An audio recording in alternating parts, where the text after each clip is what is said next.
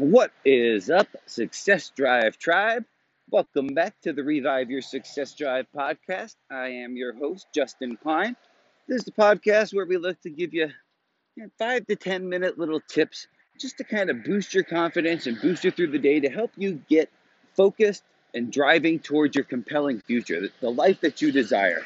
You hear the cars around me. I'm just walking back from the gym this morning again. But today I wanted to talk about a little tip that I've been learning is to make your results measurable. All too often we put in effort. We have our hour that we put forth promoting on social media. We have the hours that we put forth promoting our businesses, hours we put forth doing whatever it is we're doing. What I want to talk about today is making sure that you're measuring the results you're getting out of those efforts.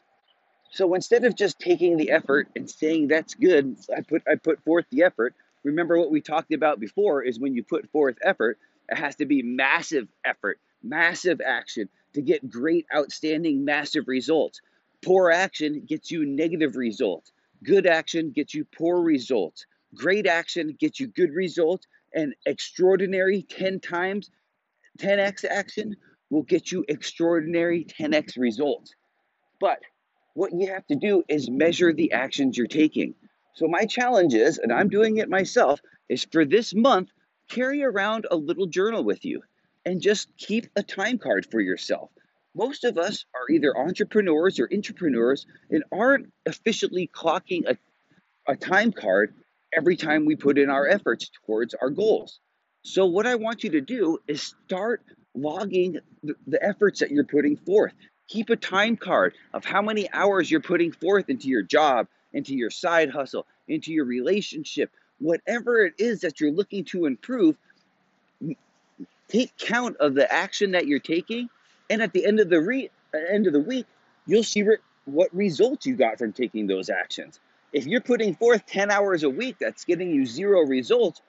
But on one thing, but you're putting forth an hour worth of action that's getting you 10 results on another action, well, maybe it's time to cut out that action and start multiplying the other action. This is a good way for you to keep a scorecard of what efforts you're taking that is working and what efforts you're taking that aren't working. And you can even go one step forward and see which efforts you could delegate to a virtual assistant or to someone else to get you the same result. So for this week, at the very minimum, what I want you to do is to start measuring your results. Measure your efforts. So keep a time card this week. Keep track of how many hours you put forth during each effort and see which ones are working and which ones aren't, and which ones are getting you the maximum results for the amount of effort that you're putting into it. So that's it for today, guys. Make sure you're measuring your results versus your efforts. That's it for today.